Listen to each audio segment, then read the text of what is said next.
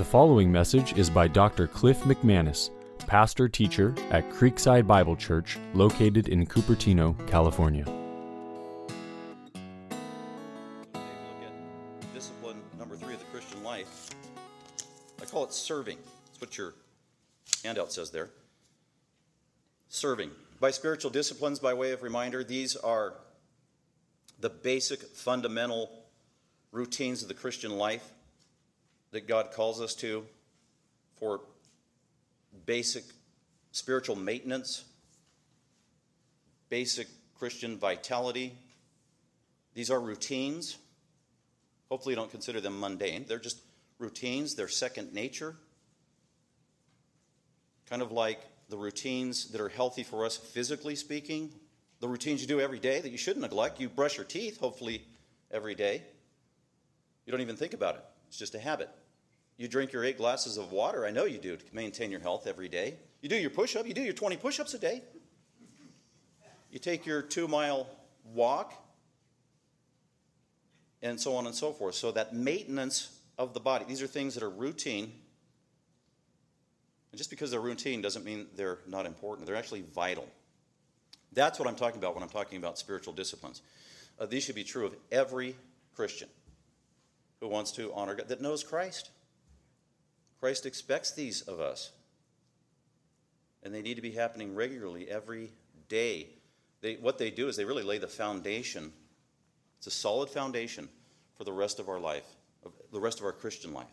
And they matter. Some people have the attitude that, those little things don't really matter. Well, actually they do. They're like the building blocks. They're like the cells of the body, the cells. If you have healthy cells in your body, you have a healthy body. You can't have a healthy body without healthy cells. So that's what I'm speaking about, these Christian disciplines. So today we'll look at serving, and then we will look at a few more that are just so vital to a healthy walk with Christ. If you were to pick a theme verse for this series this summer on the Christian disciplines, I would say we could use 2 Corinthians 13. I'll just read it to you. 2 Corinthians 13:5. We read it earlier, but we'll just keep reminding ourselves of it because it's so challenging. It's a command. 2 Corinthians chapter 13, verse 5. This was Paul writing to a church that he planted this church in Corinth. He pastored there for at least a year and a half, stayed in touch with them, knew them, wrote letters to them. He was their shepherd. He loved them. They were saved by the gospel, yet they had their challenges and shortcomings. He concludes the letter, 2 Corinthians 13:5, with another imperative or challenge or reminder as their pastor. And this is true this applies to all Christians. It applies to us today. Verse 5, Paul says, test yourselves. Test yourselves to see if you are in the faith. Test yourself to see if you truly are a Christian. You mean I have to test myself to see, is there a possibility I might not be a Christian even though I think I am? Yes, that's called self-deception. It's real. It's dangerous. Sometimes it is satanically orchestrated. Judas is the prime example. For 2+ years, he truly thought he was a follower of Jesus Christ. And his 11 buddies, the colleagues, the other 11 apostles, thought he was as well, until he was finally exposed. So, test yourself to see whether you're in the faith. Test yourself in an ongoing manner to see if you're really a Christian. Test yourself in an ongoing present tense. Continue as a normal pattern of life, as a Christian discipline, if you will. Here's another Christian discipline. In addition to giving and praying, is testing yourself. And it's a very specific kind of testing. Test yourself to see if you're a Christian, to see if you're in the faith. How do you do that? Well, objectively, there's objective standards, and we use the Bible to do that. And then he says this, test yourselves to see if you're in the faith, and then examine yourselves, exclamation. So there's the 2 imperatives in that 1/2 sentence. Test yourself and examine yourself. They're 2 different Greek words. And they go together. They complement one another. And really what Paul's saying is test yourself. So have the courage, have the wherewithal, have the memory to continually, as a Christian discipline, test yourself, being willing to subject yourself to the test. That's kind of scary at times. That would be like, be willing to at least go through the process of testing. Go through that gauntlet. The gauntlet is where you have maybe two walls or a tunnel that's quite foreboding, and you have to walk through the tunnel, and it could be people on either side, and as you go through, they hit you as hard as they can, and then you see if you're still standing by the time you get through the tunnel. So that's what the word test means. Be willing to test yourself. Go through the test. And then the second word that complements is examine yourself. It means after you've gone through the self-test, now evaluate yourself and see how you did. So you're putting those two together. It's test myself. How do I do that? Subject myself to the Word of God and what God requires of a Christian, especially in the basic areas of the Christian life. And be willing to subject yourself to that. Actually, I'm forcing you to be subjected to a spiritual test this summer by preaching through these principles. So we're going through this together. Then your responsibility also is when we're done, or while we're going through it, is to examine yourself in light of the testing. How am I doing? Where are the bruises? Where are the chinks in my armor? Where are the shortcomings? Where am I not cutting the mustard? Where am I doing well? Where am I excelling? Where is God really helping me in certain areas? Because we all have strengths and weaknesses. So that's what Paul is saying here. So test yourself, examine yourself. Those are the words being used there. That's what the Greek words mean. And we have the ability to do this. Our pattern, unfortunately, and habit that comes so naturally is, we don't test ourselves as frequently as we should. But who do we test almost every day? Other people. We're professionals at that. We test and criticize and examine and disapprove of other Christians all the time. Oh, they did this. And can you believe they did that? And they're this way. And I saw them over there doing this. And can you believe they don't do this? That's testing. Now all we got to do is, okay, then turn the cannons toward yourself and do that same deep scrutinizing in light of God's word of yourself. That's what Jesus said, right? Get the telephone pole out of your eye, and then you will be in a position to look at somebody else's speck in their eye. So that's what we're doing. We are testing ourselves. We need God's help to do it. So let's go ahead and continue with the test. And today's topic is, like I said, serving or service or ministry. So that's what I mean by serving. What does the Bible say about serving or service? I'm talking about ministry, Christian ministry.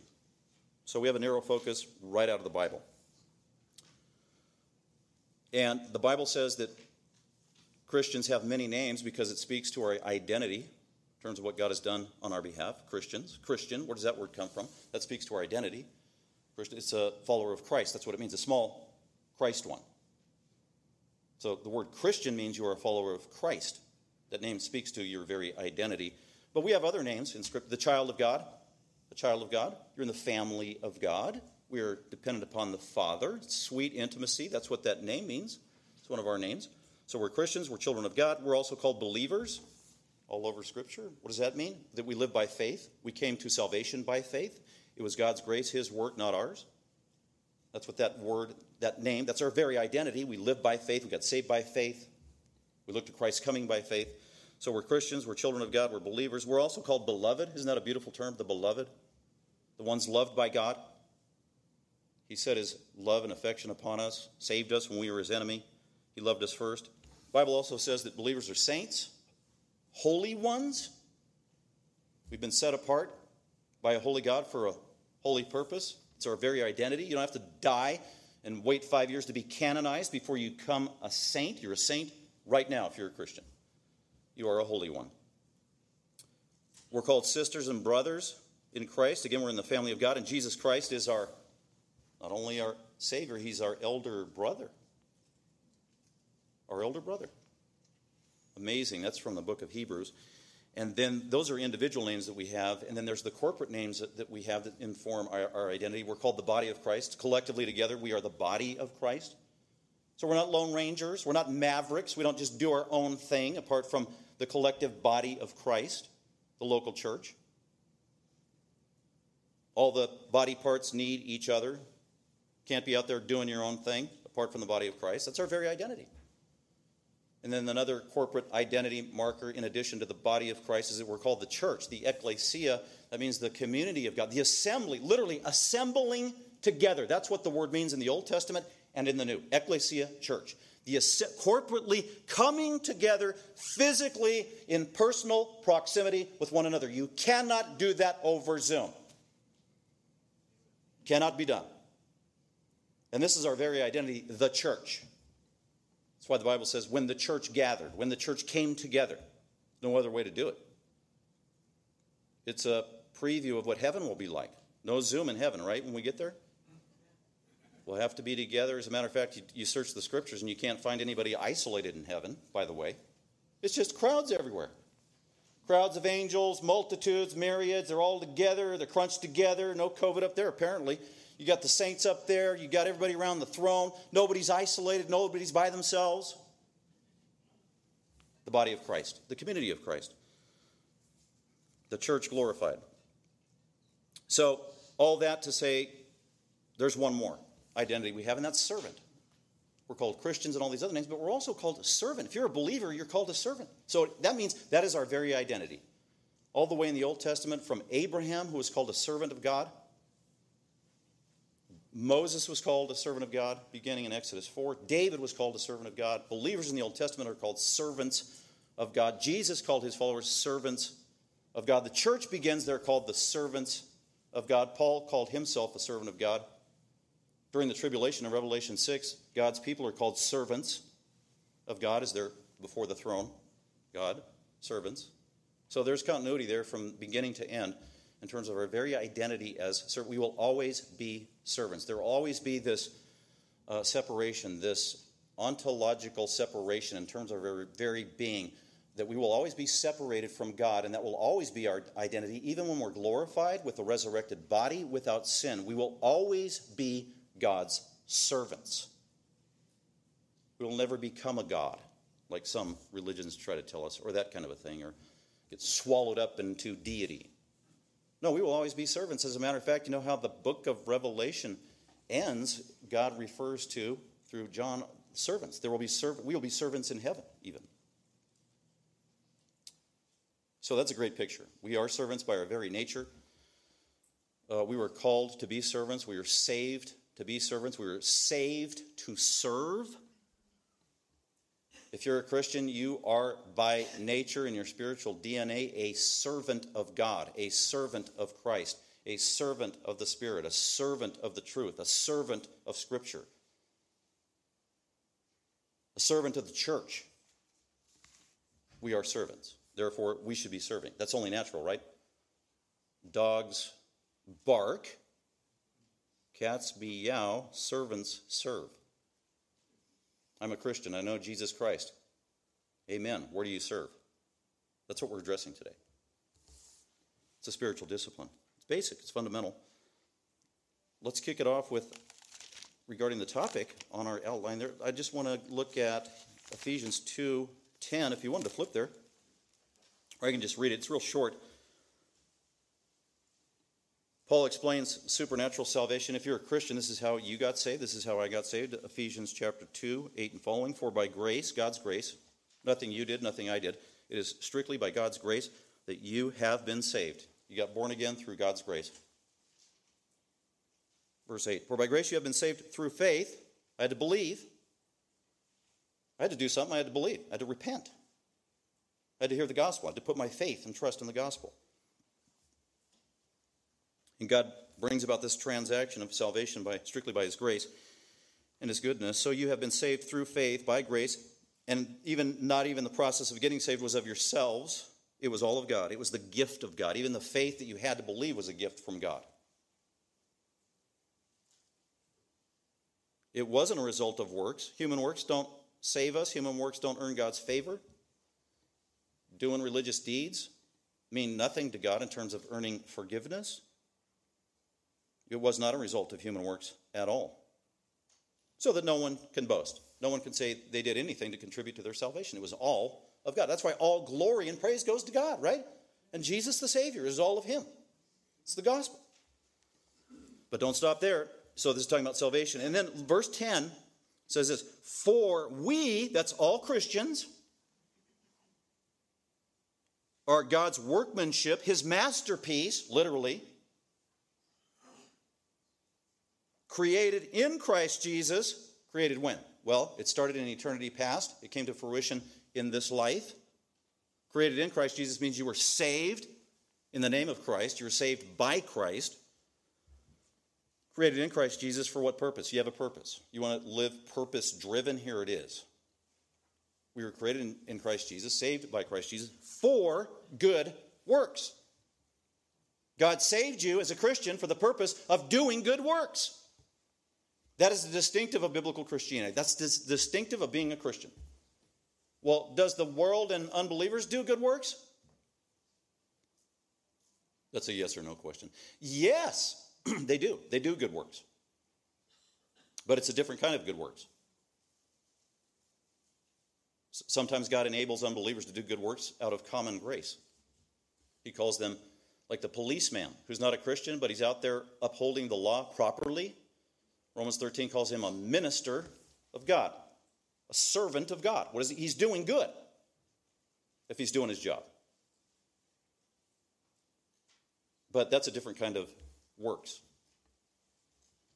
It's not a spiritual transaction. It's practical. It's of this world. Then there are other people in the world who aren't Christians who do works and they think they're good and they're actually bad.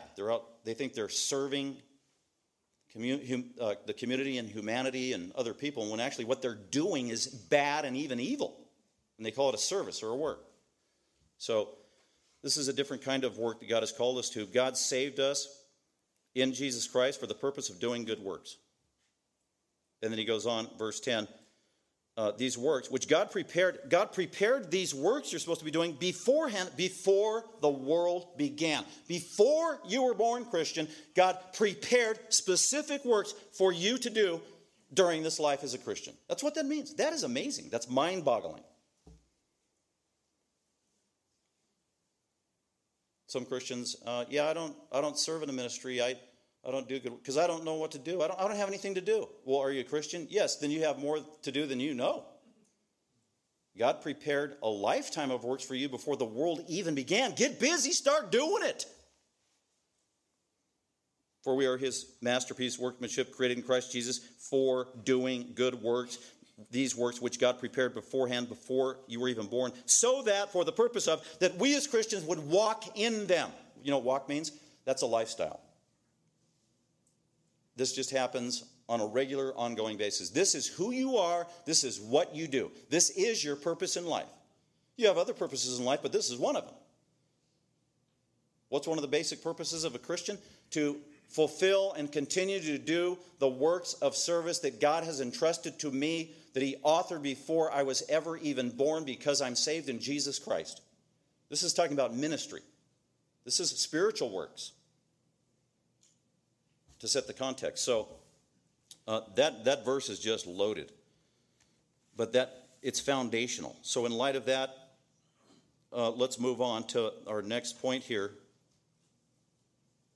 And before I get to 1 through 8, as always with Pastor Cliff, he's probably got some questions coming. So here they are.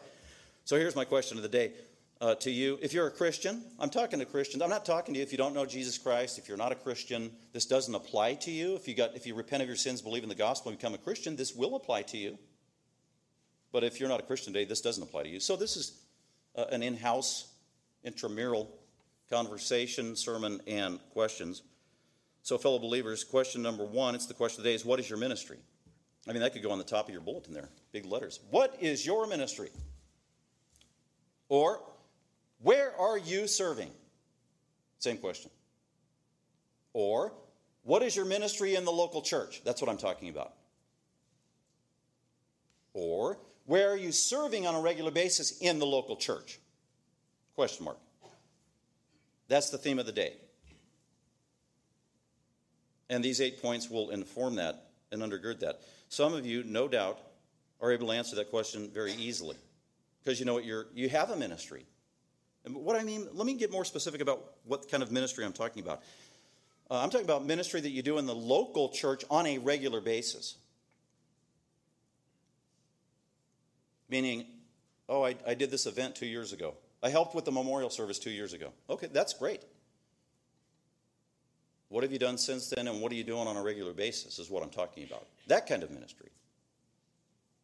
So you're doing this ministry on a regular basis. You're also doing this under the purview, the authority, and the leadership and oversight of the local church elders. Because that is their responsibility to oversee the local church. Oversee the flock of God entrusted to your care. If your answer to the question, oh, my ministry, fill in the blank, and has nothing to do with the local church, that's not what I'm talking about. Or if it's a quasi-Christian ministry, but it's not directly related to the local church, that's not what I'm talking about. That's not the theme of the day. Is there a place for that? Yeah, but that's not the priority. That's not what we're talking about. So what is your ministry on an ongoing basis in the local church, on a regular basis, under the leadership of the local elders and leaders of the church? And there is a direct pipeline to the local church, and is for specific purpose of advancing the kingdom of God and the Great Commission. That's what I'm talking about. In contrast to other kinds of service, some of which are legitimate, some which are not legitimate, but they don't pertain to the local church and what we're talking about today. I already referenced or alluded to illegitimate forms of service that people think they do.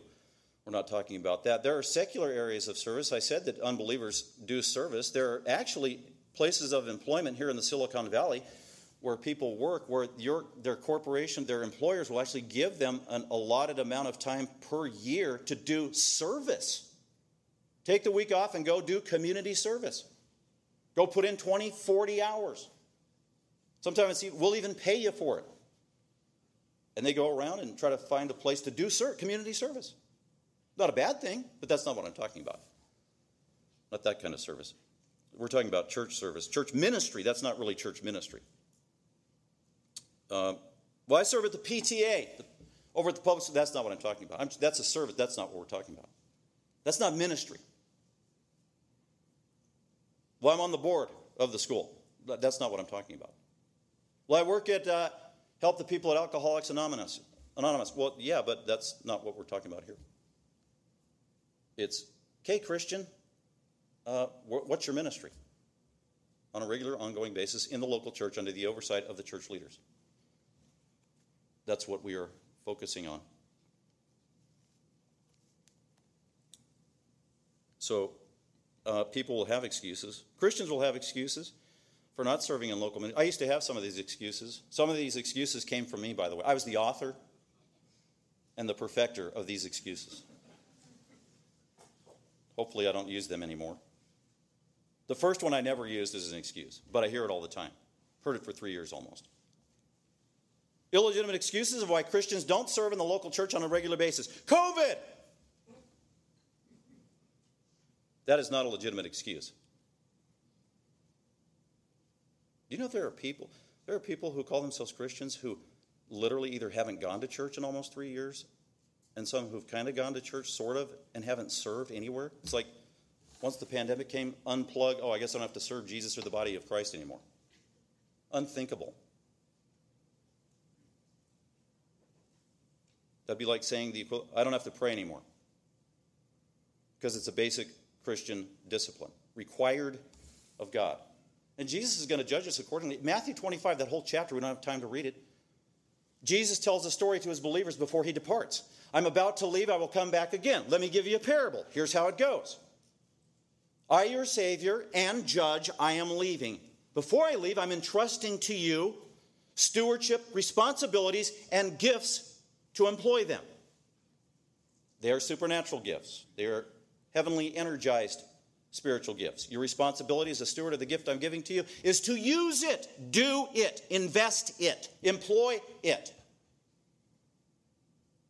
And upon my return, I will take inventory.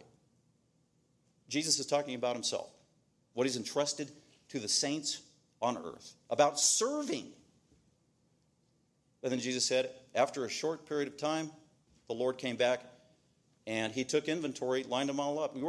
As Christians, we're looking forward to the second coming of Jesus Christ, which is awesome, but there's also a kind of an ominous, fearful component to it, because Jesus said in Revelation 22, I think it's verse 12, he said, behold, I am coming quickly, and my reward is with me.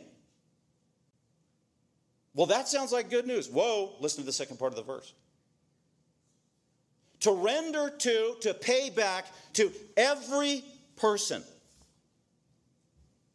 according to their deeds, according to their service, according to their works, according to their ministry. Payback. So yes, Jesus is coming, and we look forward to that as believers, but at the same time, the reality is, here comes Jesus, he lands on earth, and we don't know what it's going to look like, but maybe it's, okay, everybody up against the wall. And there's a clipboard of inventory. There's a judgment coming. We don't know how it's going to pan out, but that's part of the real scenario. And I will pay, my reward is with me, and the reward isn't all good. Some of those rewards are punishment. Because that's Matthew 25. Going back to Matthew 25, Jesus said, I gave 5 talents. I gave a lot of stuff to some Christians. They're like 100-watt light bulbs. They're great potential, numerous gifts. And then there's other more normal Christians, and I gave them 3 talents.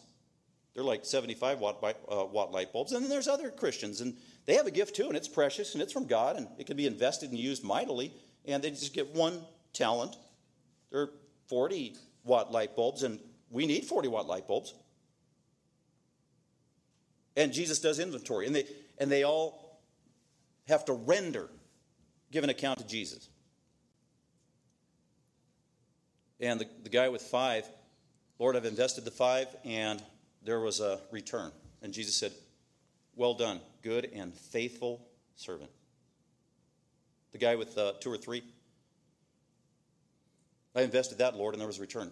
Well done, good and faithful. So it was basically the same commendation, whether it was 2 or 3 or 5. It's just, it was faithfulness was the issue. And then the guy who was given 1, I was afraid, and I didn't invest, I didn't do anything. I was afraid. And Jesus called him wicked. Kind of scary. So there's accountability for those things. Anyway, going back to illegitimate excuses. COVID. Other ones. I don't know my spiritual gift. Now, that can be actually a legitimate thought issue. Because Christians do have to discover their spiritual gift. Because we keep telling them, if you're a Christian, you received a spiritual gift, or more than. So that's true. So there is this process of discovery, and other Christians help you discover. But you just can't ride that one forever. You just can't keep it. And you can't use it as a complete excuse not to serve at all in the church. There's plenty of places to serve. You serve out of love, all the one another. Start with the one. If you don't know your spiritual gift, then do the 42 one another's in the New Testament. That'll keep you busy serving. Bear one another's burdens, pray for one another, love one another, serve one another, be hospitable to one another, on and on. All those one another's. And then be on the venture of discovering your spiritual gift. But you can't use that forever. I don't know my spiritual gift. Here's one. I'm too old. I've heard that one. I've actually heard that one. I'm too old. And then I think of Anna in Luke chapter 2, verse 37. Anna, do you remember her? When Jesus was born? That's an amazing passage if you read it. It says she was a widow for 84 years. Wait, what? She was a widow. She wasn't 84 years old. She was a widow for 84 years. Some commentators say she must have been 110 years old at the time when she said this and saw Jesus. What was she doing? It says she was in the temple, God's place. That's where God's people was, God's headquarters, not at the PTA or the school board. She was at the temple of God, where God's people were. She loved God's people. She was at the temple day and night, never leaving, day and night. What was she doing? Serving is the word, serving. She was praying, but she was also serving. So if somebody had an excuse to say, I'm too old, Anna had it. And she is just an absolute model in Scripture of service. How about, I'm too young? Young ones sometimes think that. Maybe they're even told that. Teenager, middle schooler, you can't become a member of the church until you're 18. So that's not legit. If you're a Christian and you're 5, God can use you. You should be serving somewhere. Vacation Bible School. I love Vacation Bible School. We had an awesome one, as you know, last week. And one of the beauties of it, especially as a pastor, is because you're an overseer and you're seeing the big picture of every demographic in church came together in terms of ages and giftedness and came together for this one corporate, beautiful contribution and ministry of service with a common goal, advancing the kingdom of God through giving the gospel and loving one another. It was a beautiful sight to behold. Must have had 70-plus people involved from our church serving. It's great. And some of the most wonderful servants serving and using their gifts to do ministry were the little ones. I had helpers that were middle schoolers and high schoolers. They were awesome, just so you know. Servant's heart, proactive, loved to be there. Where some of their friends or people at school out on summer vacation, going to the beach and whatever else while they're serving here. Yeah, they didn't care. They'd rather be here. Serving. So that was great. So you can't use that excuse. I'm too young. Or another one, I don't know where to plug in. I don't know where to plug in. Again, that could be a legitimate excuse, but not for too long. You might not know where to plug in, but you got to get to know people. You got to get to know the church. You got to immerse yourself, plant where you grow, talk to leadership, talk to other people, and start asking, where can I serve? And then just start doing it. Just start serving. And you can overcome that one. I'm too busy. A Christian should never say that. I'm too busy to serve in the local church. You know what that means? That can be translated as, well, no, you're not too busy. You have the wrong priorities. That's what that means. Who was the busiest person ever in the history of the world when they were on planet Earth? That was Jesus. What did Jesus always have? Time to serve. I mean, we're talking about mundane service to people. Hours on end. Many times, days he spent entire days just in serving other people. Can't use that one. All right. Do we have enough time to get to the points? Let's see. Oh, yeah, we do. So let's go through those. I'll read the point and then just give you a Bible verse. There's a lot of study you can do. Do you feel guilty yet? Well, that's not the goal. It was there's a difference between feeling guilty and convicted. Because I believe if you're a Christian and you feel convicted when you hear Scripture and you understand it, that is actually a good thing. That's a good pain. No pain, no gain. Welcome that conviction. Thank you, Lord. Ouch. Help me grow. That's how we should embrace that. And again, it's a testimony of the living Word of God when you understand His truth. I think of Paul when in Galatians 1, remember when he planted the church in Galatia, he pastored the church in Galatia, he loved the saints in Galatia, he left Galatia, he wrote them a letter. And one of the things he said, you foolish Galatians, chapter 3, verse 1. Boy, that's not very nice. Well, he was speaking as an authoritative apostle, and then he starts out, and he warned them because he said in chapter 1, he said, am I therefore your enemy because I tell you the truth? That's a rhetorical question. Don't count me an enemy just because I tell you the truth, and the truth hurts. The truth hurts all of us. So this is good stuff. 1 through 8. Here we go. This is a biblical theology about ministry in the local church, serving in the local church, a basic Christian discipline that should be true of any one of us that claims the name of Christ. Number 1, God commands all Christians to serve. God commands all Christians, or every Christian, all Christians to serve, and then you can actually put at the end, in the local church. In the local church. That's what I'm talking about, in the local church. Oh, I'm a Christian. Where do you serve? Where do you go to church? Oh, I don't go to church. Where's your home church? Oh, I don't have one. I'm the Lone Ranger Christian. I'm the Maverick Christian. I make rounds. I'm the itinerant Christian. I do all churches at my convenience. Really? Interesting. Thanks for your honesty. God's everywhere. The church is everywhere. The universal church. I go to church at the beach. I've heard that one before.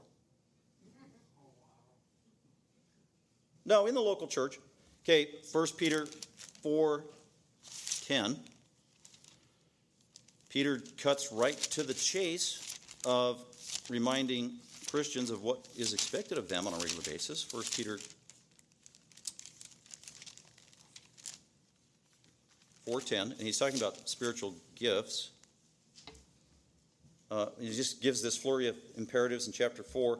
Be hospitable, verse 9, to one another without complaint. And then verse 10, as each one has received a spiritual gift, as every Christian has received a spiritual gift. So he's saying, every believer, every Christian, you've received a spiritual gift. God gave it to you when you got saved. When you got saved, you believed in the gospel, you were redeemed, but also the Spirit of God began to immediately live in you. If you're a Christian, you have the Spirit of God living in you, and that's the greatest gift of all, is the Holy Spirit. What's your spiritual gift? The Holy Spirit. And then he also imparts a very specific gift to you as a Christian. That's what Peter is saying. This is just basic. As each and every single Christian has received already, because they got saved, a spiritual gift, use it. That's the command. Use it, employ it, present tense, in an ongoing, regular manner. This is not an option. This is a command. This is basic to Christianity. As each one has received a spiritual gift, employ it, use it, doing what? Use your spiritual gift in serving one another. That's what spiritual gifts are for. They're not for edifying self. They're for serving other people. To build the body of Christ. He goes on. Use it in serving one another. Who's the one another? The context is one another, the other saints in the church, in the local church. That's what he's talking about. It's not out in the world or wherever else. It's in the local church. Building the body of Christ. As each one has received a spiritual gift, employ it in serving one another in the local church as good stewards. Whoa, steward, what's that? That means it was a gift given to you by God with delegated authority, and you only have it for a short period of time. It doesn't belong to you. It's a temporary gift. It actually belongs to God. He's going to come back and give an accounting for it as the judge. That's what that means. That's a steward. So your spiritual gift, have you been serving one another? Well, you're going to be held accountable for it as good stewards of the manifold grace of God. These are gracious spiritual gifts God gives to you to serve the body of Christ. This is a basic fundamental command. Every Christian is expected to be serving in the local church in an ongoing, regular basis, and we will all be held accountable for it. Galatians 5:13 just simply says, serve one another. Serve one another. Again, those one another's is the context is the local church. You can't do the 40 plus one another's if you're not a part of a local church. Serve one another through love. Number 2, Christians serve with their spiritual gifts. We just saw that in 1 Peter 4:10. God's given you a spiritual gift for the purpose of serving one another in the local church. Serving. So Christians serve with their spiritual gifts. Let's look at also 1 Corinthians chapter 12, because that whole chapter is about spiritual gifts, the theology of it, where they're from, how do we use them.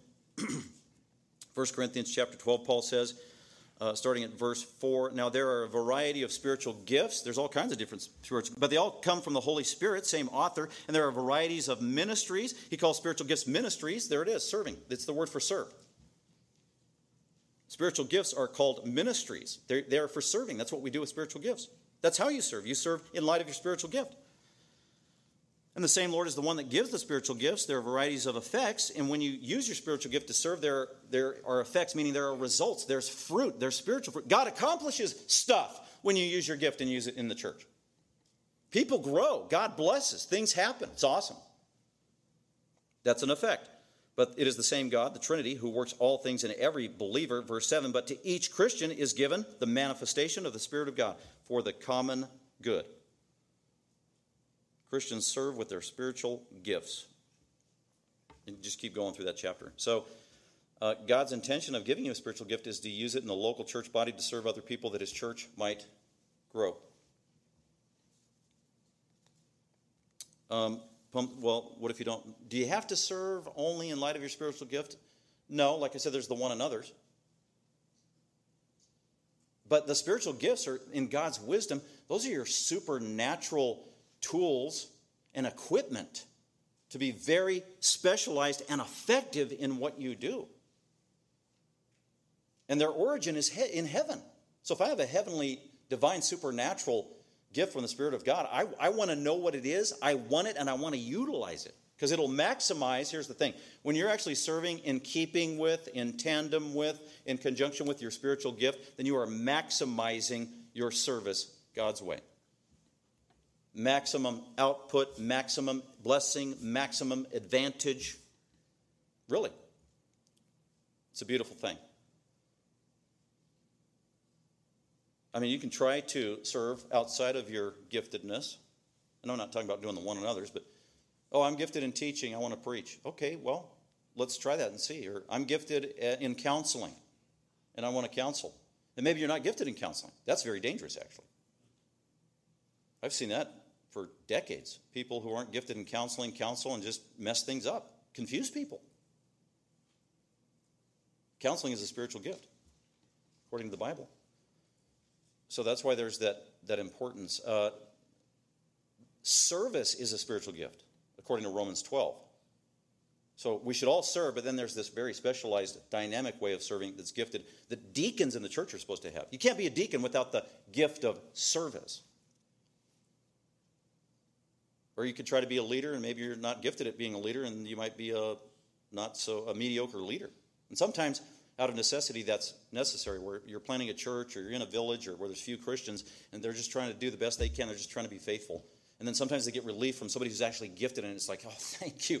I hated doing that. I was terrible at doing it, and they're just trying to be faithful to God, and then God honors that by bringing somebody gifted to do that. And it changes the whole dynamic. So serve in keeping with your spiritual gifts. So Christians serve with their spiritual gifts. Number 3, serving begins in the local church. In the local church. It begins there. And that's the focal point of serving in terms of ministry. Galatians, let's just look at Galatians 6:10. There are others, but Galatians is pretty specific. Here's the Apostle Paul talking to the Christians there. Verse 10, he says, so then while we have opportunity, while as Christians we have opportunity here in life, let us do good. All right, that means do ministry, do service. Do good to all people, but especially to those who are of the household of the faith. There it is. It needs to start in the church. If you have a spiritual gift and you want to do ministry, it's got to start in the local church. Hey, Christian, what's your ministry? And if you're, do you have a ministry? Yeah. What is it? And if your answer isn't directly connected to the local church, you're missing it, especially in Galatians 6:10. I did this in ignorance. I grew up Roman Catholic, not a very good Roman Catholic. And the Catholic church that I grew up in, which was typical, it was a carryover from the Middle Ages. And during the Middle Ages, formal Christendom of the Catholic iteration, the Roman Catholic Church, didn't have a biblical understanding of ministry and service. It was the cleric. It was the priest who stood on the stage and was a performer, and he did everything. And what are you doing as the people? The same. You're sitting out there watching as a spectator, like somebody in the stands at a football game. That's not biblical ministry. That's not the biblical model. 80,000 people in the football stands. 80,000 people just watching as spectators. The 22 guys on the field doing all the work. When in reality, it's the 22 guys on the field who need a rest and the 80,000 need exercise as they're sitting there in the stands. It's backwards. But that was medieval Christendom and a model of many churches. That's the model I had growing up. You go, oh, how long is Mass today? You don't go to church, you go to Mass. Hopefully this will be over in 37 minutes. Got a good priest today. He's quick. I'm not kidding. This is the mentality of many Catholics and me included. And you go and you sit there and you're a spectator and you watch the priest up there and he does all the stuff. In the early days when I was little, it was in Latin, so you didn't know what he was saying. And then you get to the Mass and the sacrament. You take that and you're done and you go. You don't read a Bible. You don't bring a Bible to church. You don't do anything. Nobody's serving anywhere. It's the priest doing everything. That's not biblical ministry. But that's what I was raised with. That's what was modeled to me. That was the theology I was taught. So when I got saved at age 19, I'm a Christian, but I don't know anything about biblical ministry or serving. Completely ignorant. Then I go to seminary, first year of seminary, first semester of seminary. I'm a brand new Christian. I don't know anything. And one class I had was called practical theology or pastoral theology. And there's 42 guys in the class. And day one, we're given an assignment is within 2 weeks, you need to tell the professor what your ministry is. What your ministry is. Well, apparently the 41 other guys knew what he was talking about. I'm thinking, oh yeah, I'm in a ministry. What was it? I was a full-time teacher at a Christian school. So I checked that one out. Oh yeah, A. Boom. 2 weeks later, he goes around. We have to turn it in on a piece of paper. I get called out after class, and he talks to me. He says, is this what you put down as a ministry? I said, yeah, I was a full-time Christian school teacher. He said, no, that's not a ministry. I said, what? Of course it's a Christian school. Whoa, Tiger. And we had a back and forth. And then I was not happy when I left. Because how I was interpreting that was he was demeaning my profession in a Christian school. The purpose of the Christian school was to advance the kingdom of God. How can that not be ministry? I go there, I serve the church, I serve Christ, I represent Him. I pray with kids, I have them memorize Bible verses. How can this possibly not be ministry? He would not back down. But he kept talking to me. It finally sunk in after 3 weeks. I realized I was wrong. I was completely ignorant. He was talking about ministry serving in the local church, the body of the church. Jesus promised to build the church, not the Christian school. Ministry's in the local church. It's all over the Bible. So a Christian school is a parachurch ministry. It's not the church. And my professor was right. It finally sunk in. And by the end of the semester, I realized he was right. But I had a pretty bad attitude for several weeks. Who does he think he is? Demeaning my ministry to Jesus Christ. That was my attitude. So serving begins in the local church. Finally got the message. 1 Timothy 5:10 says, when you're dealing with widows in the local church, to help them give an assistance, there are qualifications to give assistance to a Christian widow. And Paul delineates what the qualifications of ministering to, helping a widow are. One of them, she has to be at least 60 years old. She has to, of course, been a godly woman. And then one of the things that is required is she had to have been in the practice on a regular basis of washing the feet of the saints. That's a euphemism or a colloquialism, meaning she was in ongoing regular ministry to the local church, using her gifts, serving the body of Christ. And it was a pattern, it was a habit. That's a qualification. If she didn't do that, don't put her on the widow's list, because she wasn't serving the body of Christ. Serving begins in the local church. If you're not a member of a local church, I encourage you to become a member. If you're a Christian, you need to become a member of a local church. If you're not, you don't have to become a member of this church. But you should identify with the local church. And by identify means, well, my church doesn't have membership. Well, that's possible. But you better identify and become accountable to that local church. And in light of Hebrews 13:17, you better know who your leaders are, because it says right there, you need to listen to and submit to the leaders in your local church, for they watch over your soul and have to give an account to Christ for your soul. Therefore, if you're a Christian, you must identify with the local church. If you aren't, you are being disobedient. Maybe you were just ignorant, but now that you've heard it and you continue in that, then you're disobedient. That is not good. Thank God for the saints that He's entrusted to our care here at this church. We are blessed by our members who know what that means, biblically informed, take it seriously, and they want to serve and honor God with their life. Just so you know, thank you from the elders, by the way, to our wonderful members. All right, number 4. Serving helps the church grow. Matthew 16:18. Jesus said, before He departed, I will build my church. That's a promise. Jesus has been doing it for 2,000 years. I will, future tense, church didn't exist yet. I will build my church. When did it begin? On the day of Pentecost, after Jesus ascended into heaven and sent His Holy Spirit. I will build my church. I will build my church, and it will go on in perpetuity. Nothing will overcome it. It will never fizzle out. I will build my church, and the gates of hell shall not overcome it. The gates of Hades shall not overcome it. The gates of death shall not overcome it. Satan can do nothing to stop the church. No human can do anything to stop the church. It will continue throughout history in perpetuity. As a matter of fact, it's not just continuing, forging ahead. The church is growing and maturing and becoming more beautified through the years. That's what Ephesians 4 says. Because Jesus Christ is building His church, fashioning His bride, dressing His bride, ironing every wrinkle until the day of consummation in the future.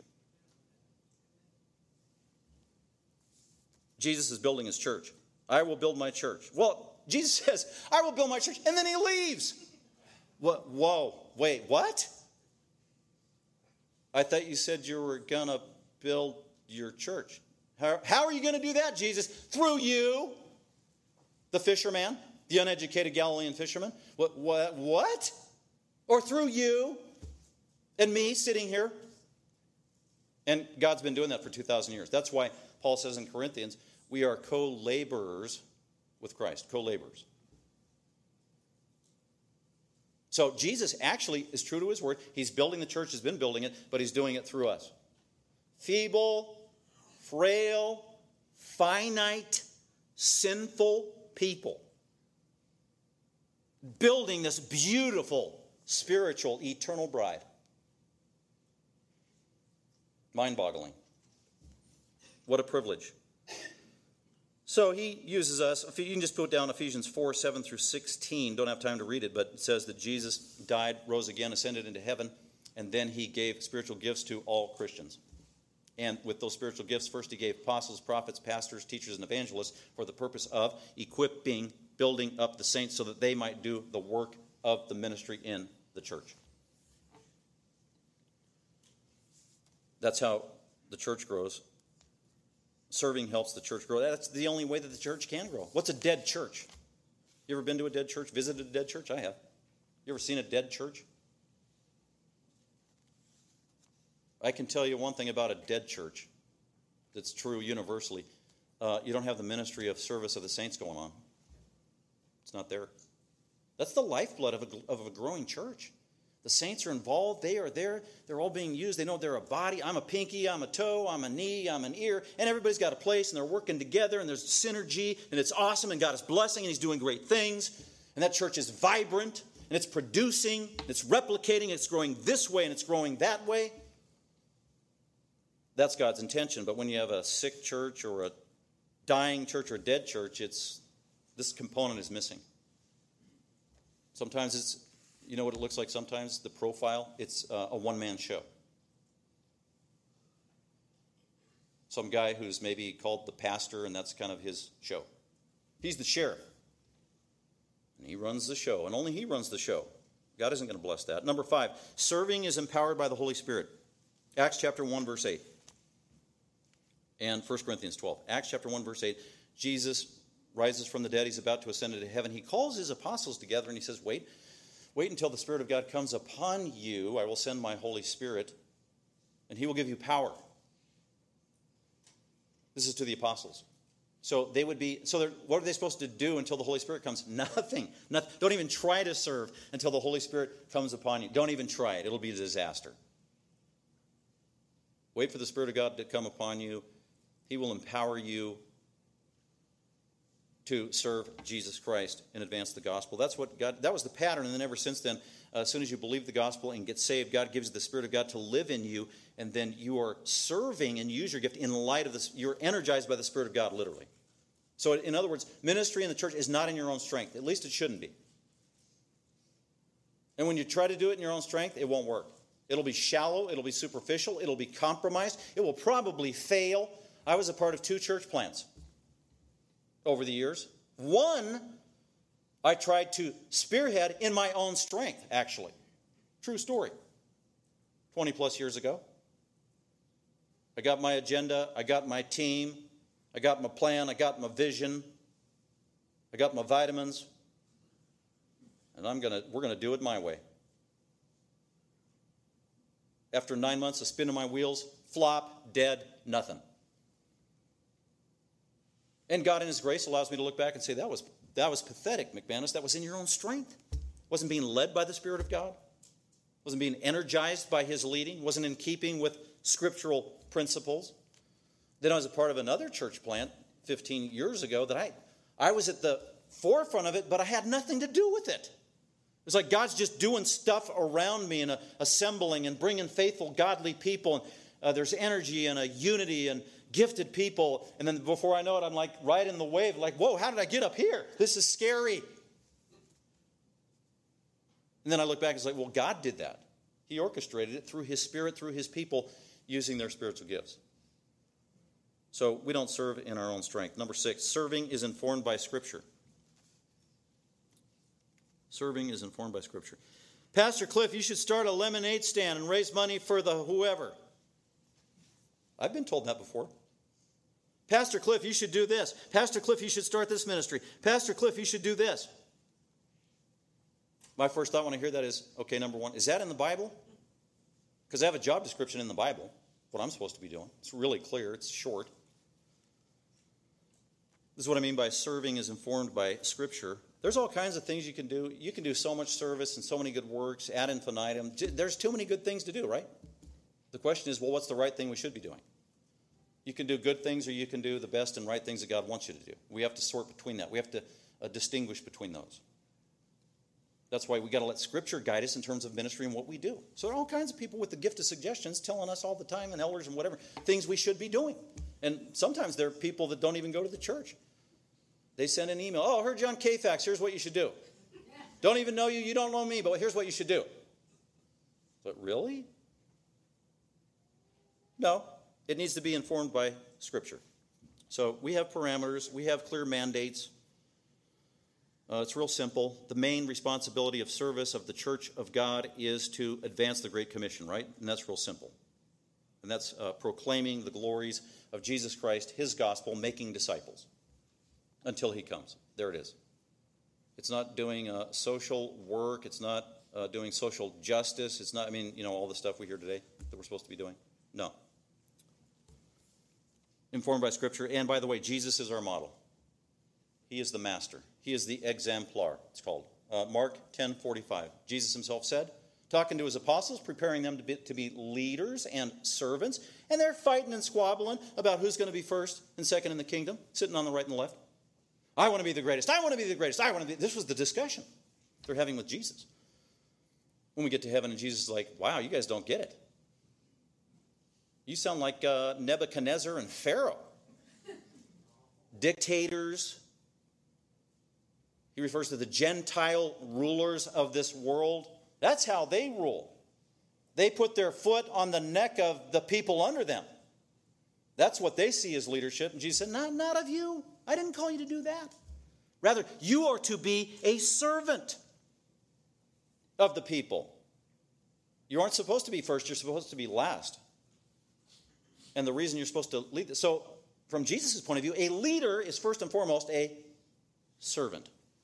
That is a distinctive of Christian biblical leadership. A Christian leader is first and foremost a servant of other people. Servant of God, servant of other people. That's what you do. And then he goes on to give the reason. And here's why. Because even the Son of Man did not come into this world to be served, but to serve others and to give his life as a ransom. He's the model. And then the night before he died, John 13, in that room, the Last Supper. He girds up his loins after dinner. He wraps a towel around. He gets a basin of water and a towel and starts washing the feet. Which is what the butler should have been doing, or the slave, the lowest slave in that house should have been doing. The lowest person on the totem pole. The least, literally the least. Jesus, creator of the universe, savior of the world. He's washing their dirty, smelly, stinking feet. Then when he's done, and Peter's like incensed. Peter's offended. Scandal. Don't wash my feet. And Jesus said, no, I'm washing your feet.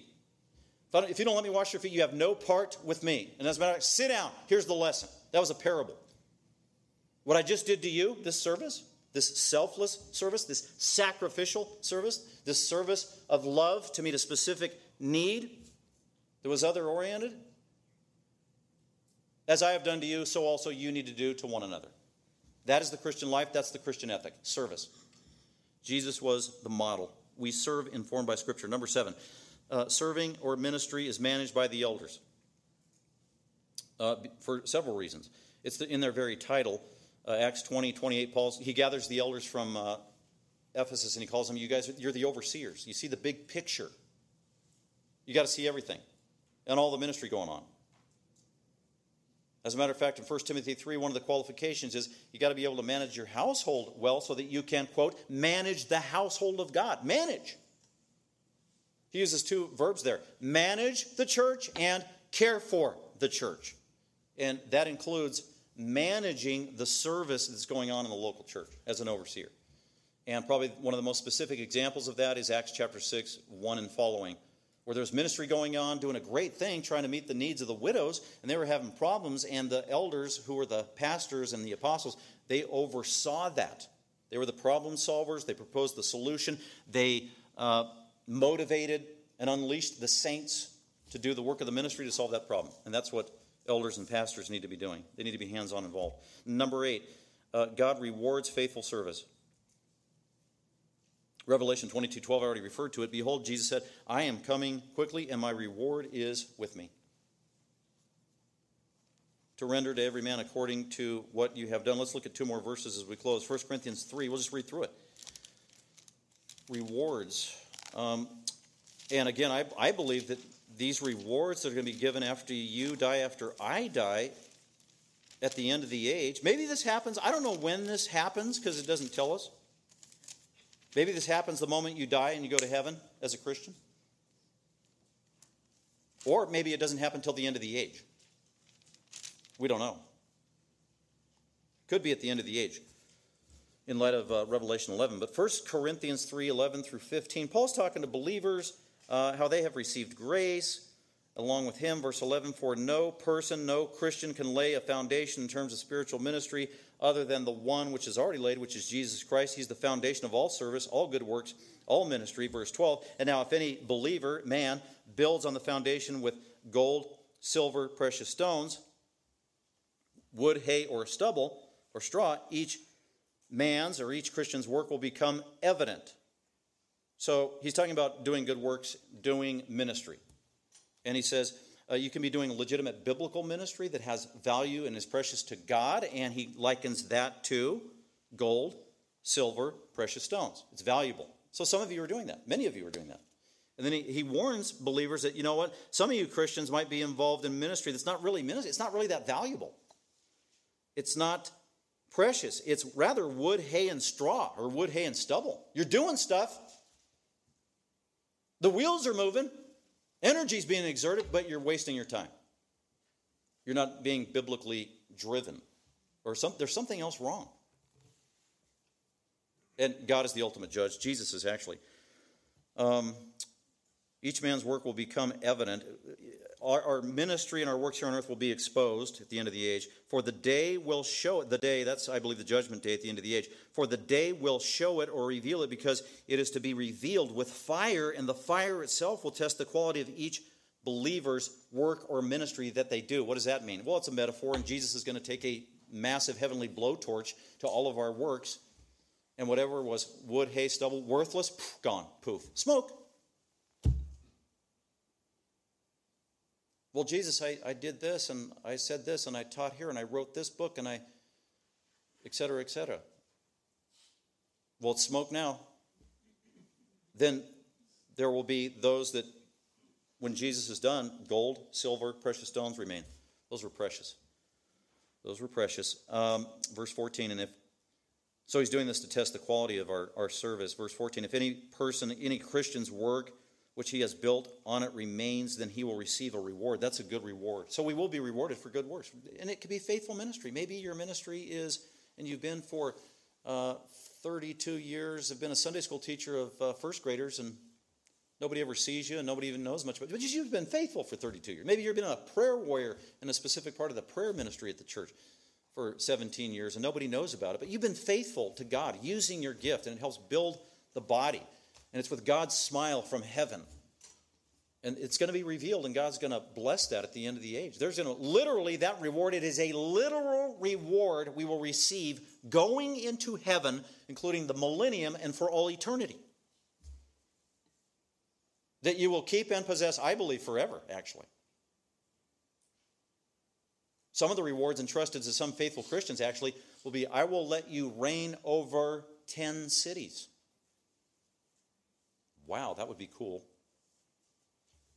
So these are real rewards, eternal rewards, heavenly rewards. If your work is built and remains, you'll be blessed. And then verse 15, if any Christian's work, maybe they're not even a Christian, but this could be true of a Christian. If any Christian's work is burned up, snuffed out, then that Christian will suffer loss. You won't go to heaven I mean, no, you will go to heaven. Sorry. You're not going to lose your salvation. God's not going to send you to hell if you're a Christian, but you will suffer loss. You'll lose some reward. Your sins are forgiven, and you're not going to be shamed with your sin once you get to heaven either. But you will suffer loss, but you as a Christian yourself will be saved, yet so as through fire. And then the last one, we'll close with this, and this is 2 Corinthians 5:10. Same topic. 2 Corinthians 5:10. And Paul says this about rewards. For we, all as Christians, this is going to happen, must appear before the judgment seat of Christ. So it's going to be, Jesus will be the judge. This is the end of the age. For the purpose of, so that each Christian may be recompensed, paid back for the deeds or the works that they did in the body while here on earth, according to what that person has done, whether good works or bad works, will be rewarded accordingly. Well, that's a lot of stuff. Let's close with this. Some practical application and just reminders to help us out here. Well, about spiritual gifts and serving and ministry, say you're struggling with this. And by the way, as we go through the spiritual disciplines, you might be all over the map. You might be doing really good. Oh, my prayer life, it's awesome. By the way, how'd you do this week? On your knees. But that's a different topic. But you might be doing good in your prayer life or giving, and then I'm not doing so hot on ministry. Or maybe you're doing good at ministry, and then we have another one. That's true of all of us. But if you are struggling with respect to serving in the local church, here's just some thoughts. Be proactive. Say you're not serving, you don't have a ministry, you can't answer that question. What is your ministry in the local? Be proactive. Don't sit around and wait. Well, nobody's asked me to do anything. That's another illegitimate excuse. Be proactive, take initiative. Number 2, be creative. Innovative. In light of all those other guidelines. Here's an example. We had no video ministry or YouTube ministry prior to COVID. We have one now. A video ministry. It's actually amazing, and it's advanced our ministry and actually the gospel to the ends of the earth. It has been one of the most impactful, profound ministries in our local church. It wasn't my idea. 5 years ago, somebody was asking me about, can we have a video? I'm like, no, why not? Because I don't know how to do that. Then God raises up saints, people who don't even work at the church. They're just believers, members of the church. They're creative. They want to use their gifts. They take initiative. Boom, God blesses. There you go.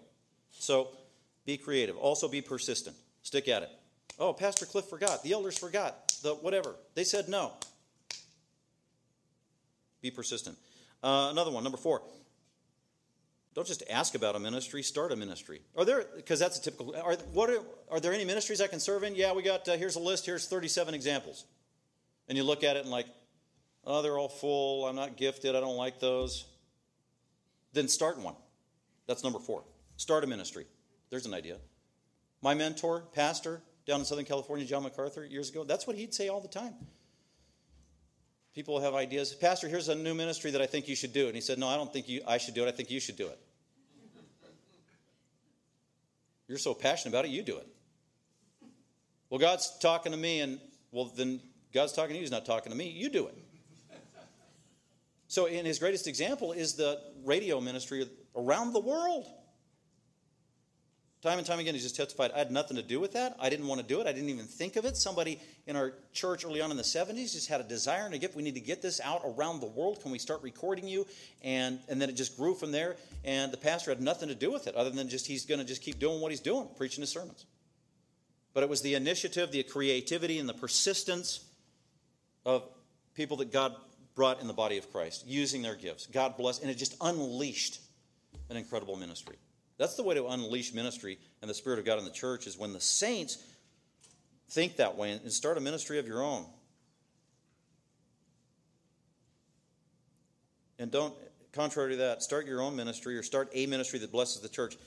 Don't just suggest a ministry. Don't just criticize other ministries.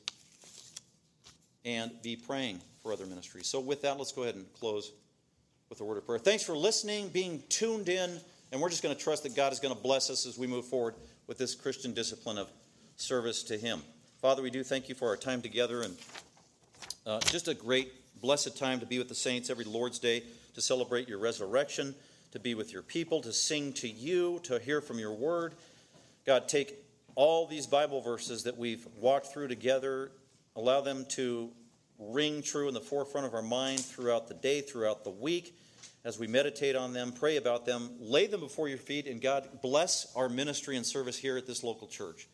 And God, if there's other people who are just visiting today, thank you for their service in their local church. And if there's Christians out there who legitimately, Lord, are desiring to serve somewhere and don't know quite where to serve, that you would give them wisdom, bring other believers into their life also, to guide them, to give them counsel, encouragement, to allow them to find a place of service that blesses you and builds the body, all for your glory. We pray all this in Christ's name. Amen. Thank you for listening. For more information about Creekside Bible Church, please visit our website at creeksidebiblechurch.com.